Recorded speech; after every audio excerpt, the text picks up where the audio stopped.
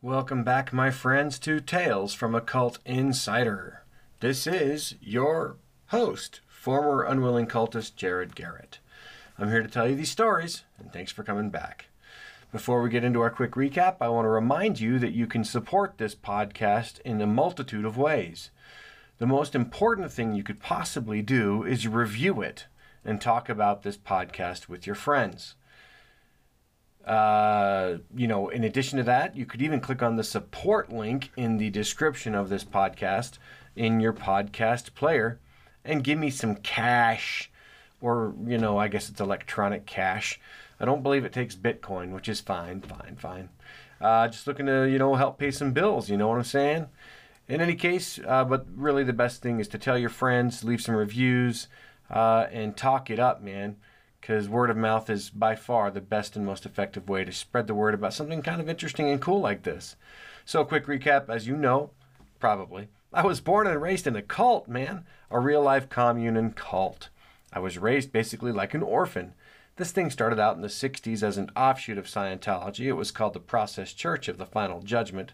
For a little while, it was a fairly infamous cult in the UK and later the USA.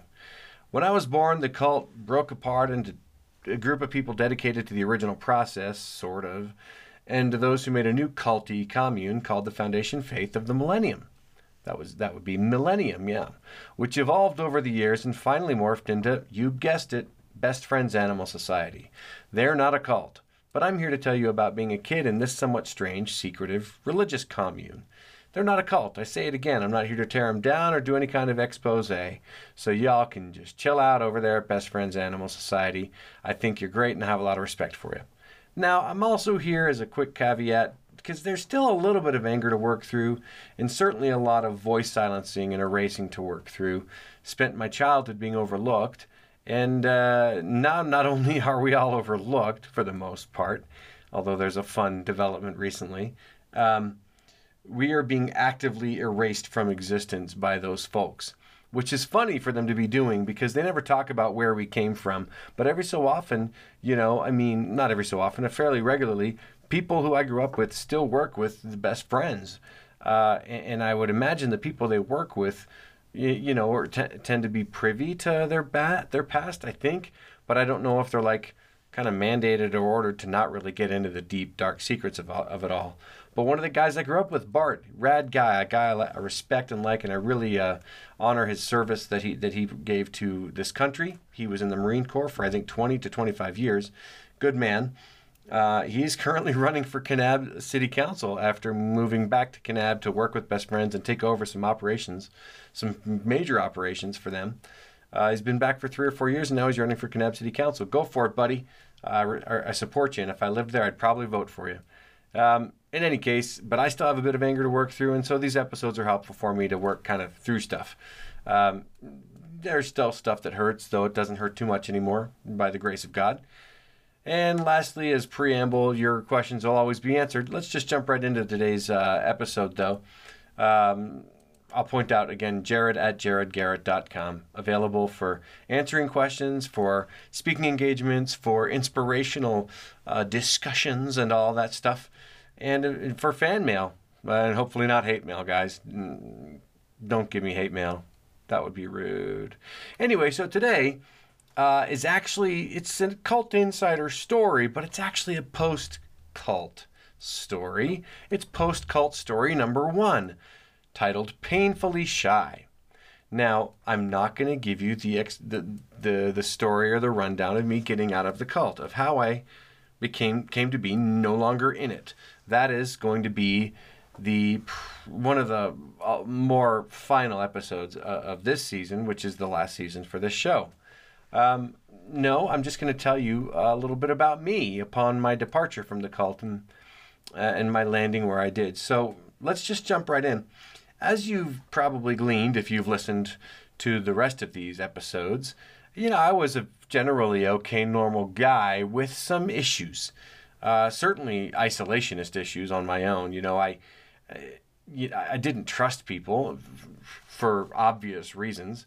I did trust some of the kids, but not all of them, because some of those kids really were tattletale, narc, snitches get stitches, type people. Although I never gave anybody stitches. I never gave any cause to need stitches either. Let me just point that out as well. Yeah, I just had trust issues, and I also just didn't know how to open up. I didn't know how to be a friend, didn't know how to be a son, didn't know how to be a brother.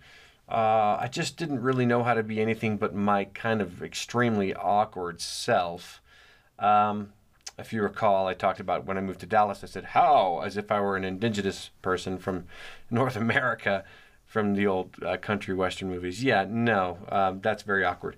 In any case, that was me at the age of 17 when I was out and wound up in Kanab, Utah for my senior year of high school, my 1 year of public high school. And I also had no middle school and public school either, as you know from another episode. Yeah, I wouldn't say I was a mess, but I was definitely not. I didn't have my feet under me emotionally, mentally, and spiritually. Now, I had a lot of attitude, and I was delighted to not be in the cult anymore. Boy, just over the moon. And so that carried me a long way until I did get my feet under me. But some other things carried me a long way, and that would be my friends. And I dedicated my latest novel that came out in May to them, to I think 12 of them, I think it was, at last count. They caught me, brought me in to their fold, and gave me a comfortable and safe space. Not only that, a fun space, a place where I could play D&D and Shadowrun and board games and just hang out and maybe have some bonfires and listen to great music at a really loud volume. I love them. I am grateful for them. And here's a story about how their assistance helped me break out of a shell. So picture this. Jared has just escaped from this cult.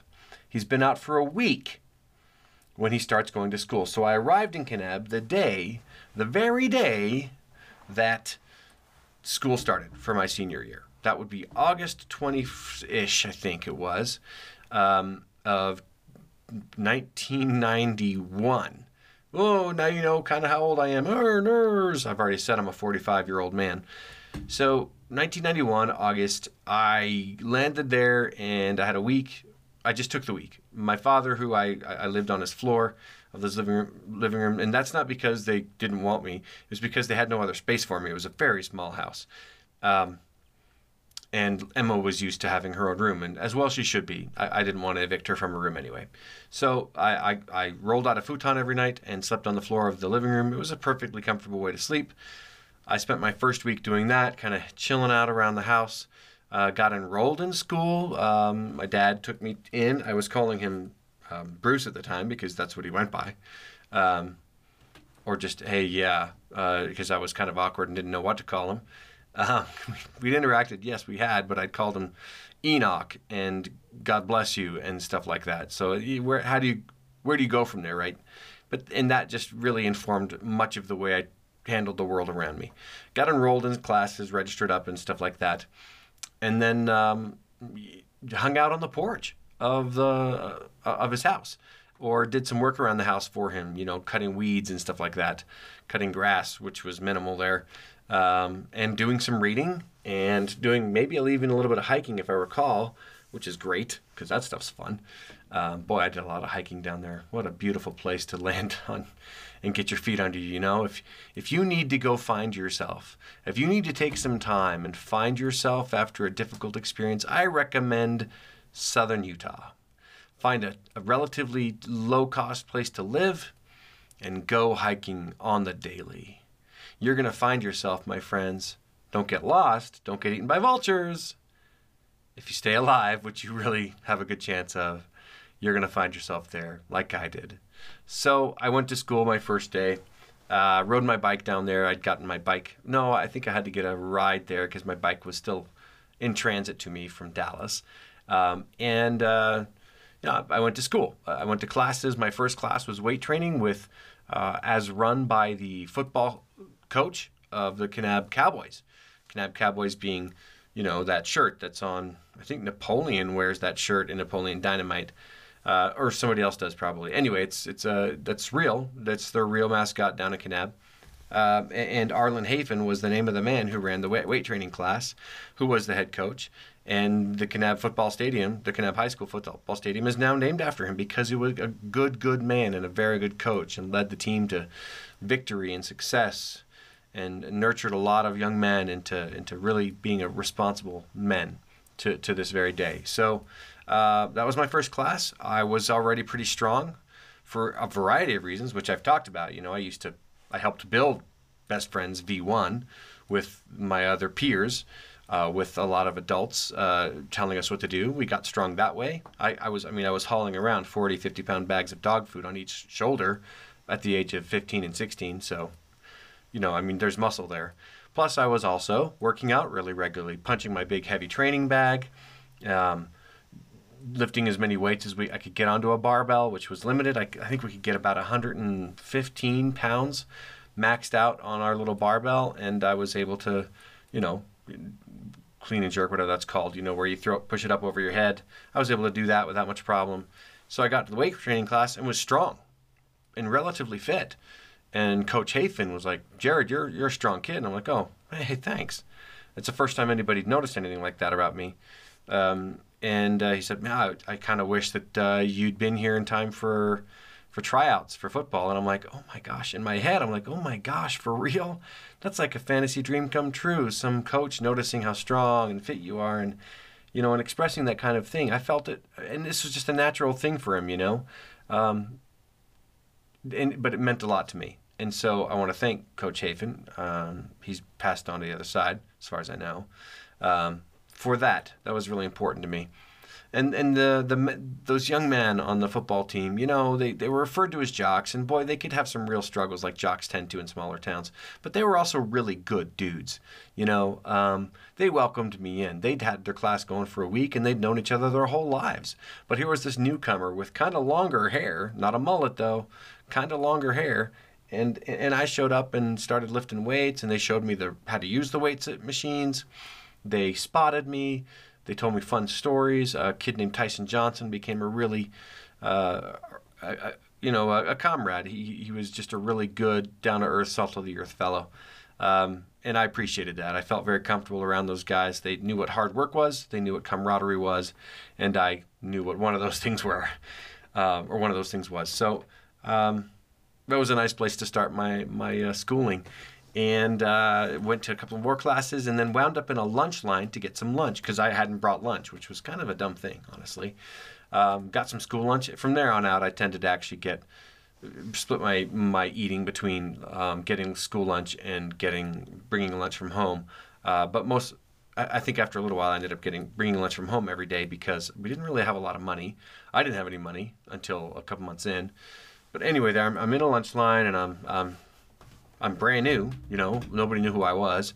And these kids are curious and a lot of them are outgoing. And so one turns to me and says, "Oh, you're a new kid, huh?" And I said, "Yeah, I'm very shy. I really don't know how to treat and react and interact with these people." And this was a smaller person, if I recall. And this person said, "So what's your name?" And I said, Ernie Pendergast." And I don't know if I ever disabused that poor person of my lie, but yeah, that was what I said, Ernie Pendergast. And later people would ask me what's your name, and I'd tell them the truth. But that was a really great way to start, Jared. Well done there, Bucko. That day, I don't remember what lunch was because how could I possibly remember that? But I had a tray of it. And I walked out of the little line that went into the serving space and was looking where to sit. And I was about to head over to kind of an emptier table when the jocks, James Geiger, Tyson Johnson, several other guys, waved me over and said, "No, hey," and they made space and let me sit at their table and we had a good conversation. They asked me about where I'd come from. I said, I'm one of those guys from those guys up there. They were called Best Friends Animal Sanctuary at the time, but they'd been there for some time, but hadn't really become as hugely, incredibly powerful as they are now, and fully established as they are now. And so they were still kind of looked on as outsiders, right?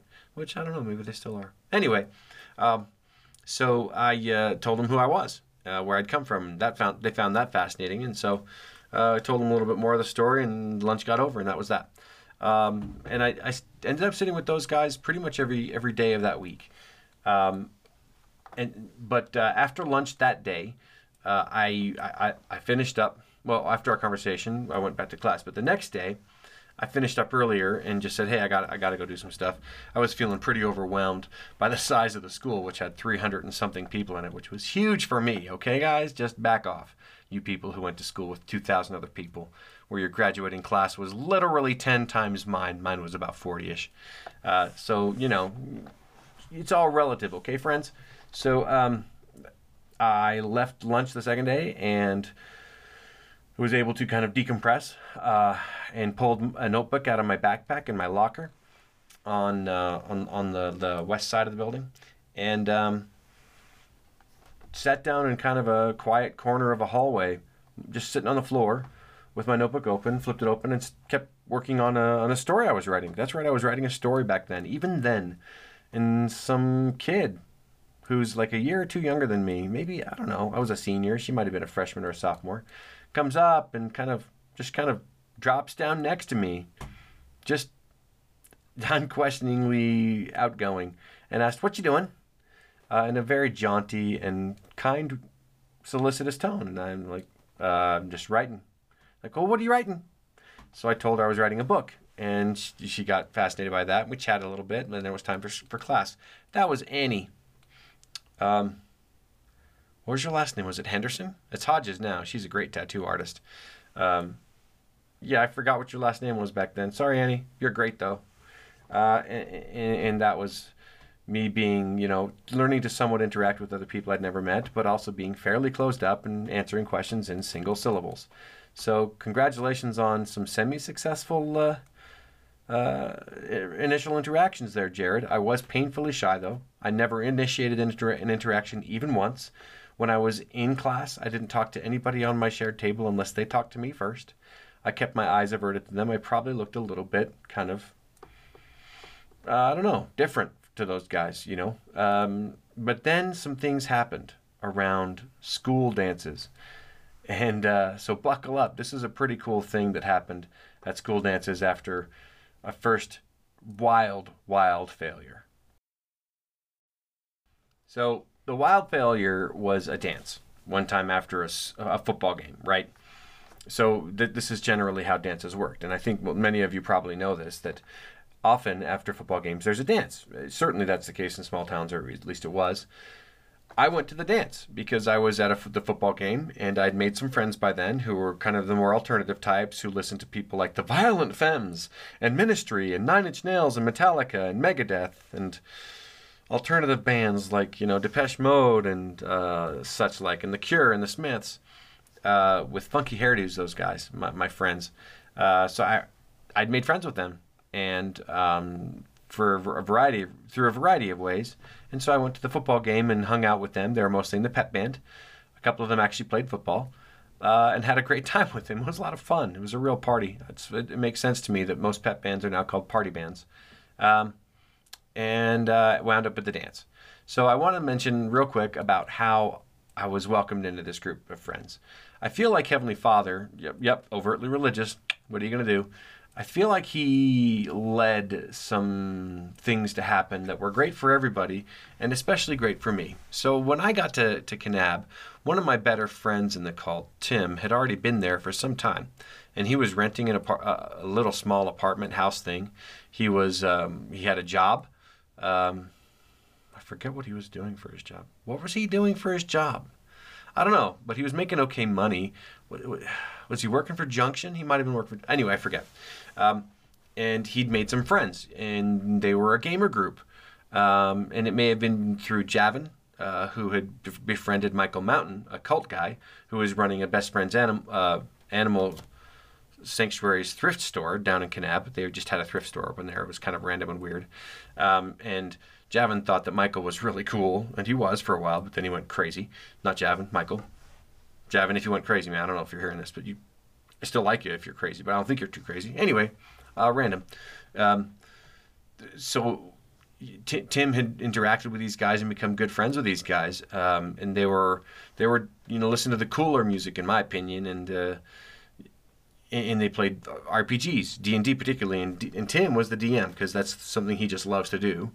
And these guys were kind of a pre-made, preset group of friends with Tim. at the center of it. And so when I land in Kanab, there's Tim. And he is just a generous, friendly man. Always has been. He's always been unhesitatingly, unfailingly loyal and kind. And I can be as effusive as I want to about this guy. I cannot express my admiration for him enough. He's been in the Army for some 15, 20 years at this point. Beautiful wife, gorgeous couple of wonderful kids with giant smiles. But he was there, and I just had this natural into this group. And so by the time this first football game rolled around, I'd interacted with these guys and hung out with them a little bit and found, kindred spirits in many ways, but they were also in many ways a little more gregarious than me. When they got together, they could really get loud and really crazy and little nutzos, which was a little too much for me, but I still felt like I had a place there, even though it wasn't always the most comfortable of places. Most of them had girlfriends. I did not and wasn't looking for that at the time. Because I had no idea how I would do that. Although girls were certainly front of mind. Because how do you not have girls front of mind when you're a 17-year-old young man who's never, ever done anything other than have a 4-year-long crush with a Scottish girl halfway around the world, right? So, I wound up at the dance after the football game with my friends. Byron and a couple of others. And Tim often went to these, even though he was a year or two out of high school. He still had a great time. I think he was still just trying to have a good time in his life, and he always has been that way. He's just been straightforward about it's time to have fun. And I'm sitting on one of the bleachers, and a girl comes up to me, and I recognize her. It's the girl who asked me what I was writing. It was Annie, and she said, "Do you want to dance?" And guys, I kind of froze. In my head, it was for about a year and a half. In reality, it was for like just a few seconds. And I said, I don't really dance. Why, guys? Why? I don't know. I still can't explain it. I don't regret it. I mean, on some levels, I'm like, I should have danced because that would have been the polite and good and cool thing to do. But I don't regret it because my development was my development. And I am who I am today because of it. And I have the family that I have today because of all of that. And I would do nothing to possibly, harm my possibilities of having the family that I have today. Nothing could be more perfect for me. And I am endlessly grateful for them. And so, there's no regrets because if I'd done anything differently, I wouldn't be who I am and where I am today. So there you go. Enough of that philosophizing. And guess what? Another girl came up to me, and it may have been Annie's friend, Lisa, who I think was also Henderson. They're not sisters, though. I don't think they were sisters. I don't understand. I don't remember. I'm sorry. And she asked me to dance, too, and I gave her the same answer. And I don't think so, or I don't really dance. And that happened at least 2 more times with other girls, who all of these girls are quite attractive, sweet and kind and outgoing and fun and pretty. Also large hair. With perms, I think, is what you would call that stuff. And bangs. Oh, bangs. It was 91. I said no to all of them. Turned them all down. And after each one, Byron and Chris, 2 Chris's, and Spencer, and if Tim was there, Tim would be like, "What are you doing? They're coming to ask you?" I was a new guy. Everybody was interested in this new guy. I wasn't unpleasant to look upon, and I was generally pretty, and I was friendly enough when I could get to talking. And so, sure, I understand it. I wasn't a stud, as far as I know, but I said no to all of them. And I also didn't dance at all the whole time, even though fun, rad songs were played, fast-paced songs like "You're Unbelievable" by EMF, and some cool rock songs, fast rock songs you could dance to, and some good Depeche Mode. It's a little hard to dance to, but fun anyway. So that was my first dance. Basically a failure, but and I felt really uncomfortable there. I just felt like I'm at a dance. I do not feel comfortable getting out on that floor. I feel like I would be so self-conscious, but I was also self-conscious of the fact that I was sitting there not dancing. Because you're at a dance. But then it turned out a lot of people were standing around not dancing, but they were talking to friends, and it was a no-win situation for painfully shy Jared. A no-win situation. And the next week came along, and I hung out, and we did some D&D, and fairly soon into this, a couple weeks in, I I started actually working for the Best Friends thrift store. Hope was the lady who was running it after Michael disappeared from it. Hope was this goddess, pagan goddess type woman. I don't know if she really was a pagan. She's just a great, neat lady with a lot of gravitas and very quirky behavior and interactions. Very British. She had me take over running the store in the evening because she didn't want to work all hours anymore. And so I did, from about 4 or 5 on till about 8 or 9 when we closed, I'd run the store. But at the back of the thrift store, there was basically a sitting room with a bunch of couches and chairs and some tables. There was even a little mini fridge and some storage and stuff. And so I ran the store. It was great. And soon, around the same time that I started running the store, I went to my next home dance after a home game. And this one was different. So I'd gotten a little bit of money in my pocket, which was kind of great, from working a little bit, although it was not much work because my friends were there all the time and we'd play D&D till all hours. I'd lock the store up and we'd play D&D in the back. We might have played D&D while it was still open sometimes. I don't know. We ate a lot of Little Debbies, played a lot of D&D, and had some fun times. And I gained a reputation for loving dwarves because I always loved dwarves as characters. I think they're great. They resonate with me.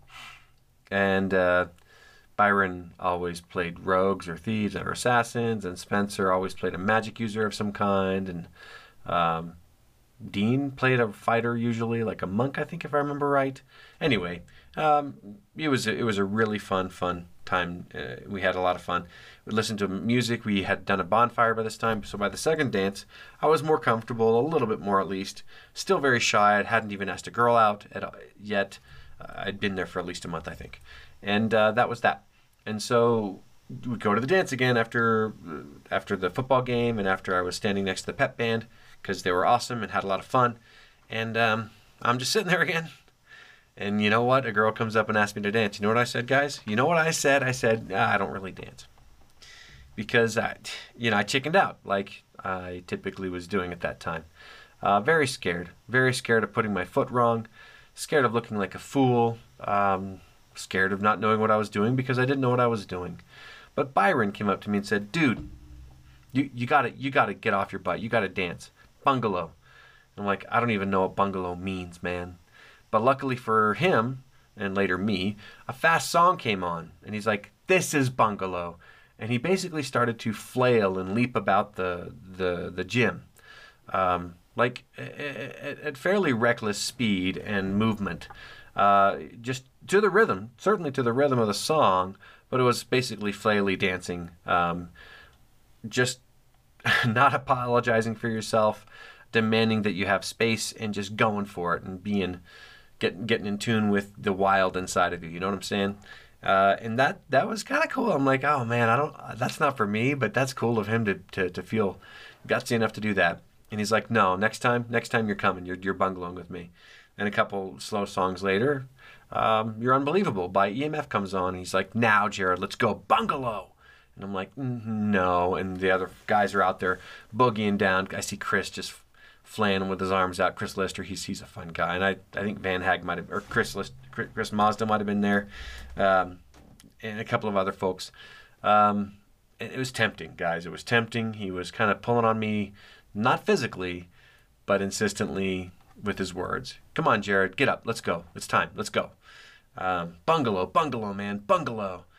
He went and did a circuit, and he came back and said, come on, man, bungalow. And I'm like, I finally got up.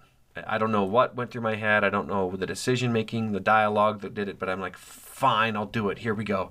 And I think part of it was, if I don't do this now, if I don't get up, if I don't, break out of this a little bit, just a little bit right now, am I going to be this way my whole life? I got to take control of this, right? I mean, I got to find who I am. I got to find out if this is really me. All that stuff, all in one, couple of milliseconds or something. And so I jumped up and I went for it. And it was hard at the start. I kind of bounced on the balls of my feet and flailed my arms a little bit in one place. He's like, no, bungalow. And the other guys saw me and like, yeah, let's go. And so their motivation, their momentum, their enthusiasm carried me. And I began to bungalow. I didn't go as crazy as them that time, but I definitely went crazier than I'd ever gone in my life. At the end of it, I was not caring how people saw me. I was just in tune with, this is fun, my breath is coming fast, the music is strong, the music is loud, and I'm moving to that beat. And after that dance, I was not fully transformed, but I was somewhat transformed. I had broken the hardest parts of the shell that I had allowed to encase me. The shells of fear, the shell that was made of fear, of self-consciousness, of the worst case scenario worry. I just said, forget it. For this moment, I'm going to just go. I'm going to do something that's crazy and not necessarily even in my nature, but I'm still going to do it. I'm not going to let my worry about what other people think or how other people see me determine my actions. And that was the beginning of me realizing my whole life I have pushed back against people trying to control my actions. But in a subtle way, in a very destructive way, I was allowing my belief about what I thought other people were seeing and thinking about me to control my actions. And so that was a spectacular and it was a turning point for me. Again, that thickest part of my painfully shy shell was broken and to never come back.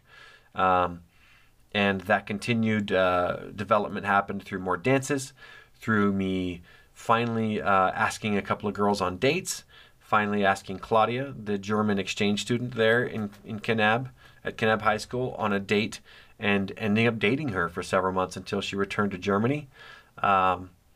And that was a very special experience. I have a very tender place in my heart for her. Because she was sweet and kind and good and taught me the ways of interacting with a female who was nice, talking and making jokes and making sure there's respect. She was great. She was very good that way, and she was very respectful of herself and of me, and so that's always been a good start to my relationships. I can trace that the beginning of me coming out of the shell entirely and being able to be comfortable with myself and my own skin in any situation. To that moment where I decided I would bungalow with my buds on a dark dance floor in Kanab High School. And so if you've seen me teach, if you've seen me be in public situations, you see that I'm comfortable everywhere I go. And that's a deliberate decision I've made. And that's who I am today, and I'm still developing and getting better and better at that. But it all started really with that moment. So thanks, friends. Thank you guys for helping me get out of that painfully shy shell and into on the road to the true me, the me that I love the most, which is me today. So that's my story about that's my first post-cult story coming out of my painfully shy shell. That's all we're going to talk about today. Next week, we'll take probably a shorter episode and talk about what the religion itself was throughout the years, as far as I know, and according to the religion that I have, or that I studied. I'll be quoting some information from associates who I've been able to reconnect with, who were in the cult for years. And that's next episode, so tune in then. Until then, make sure you tell your friends, tell your enemies, tell your family for sure. Review this podcast. And don't start any cults, guys. Don't do it. Don't start any cults. They're generally really bad, and I don't recommend them. But do eat pie. Thanks, guys. Tune in next time.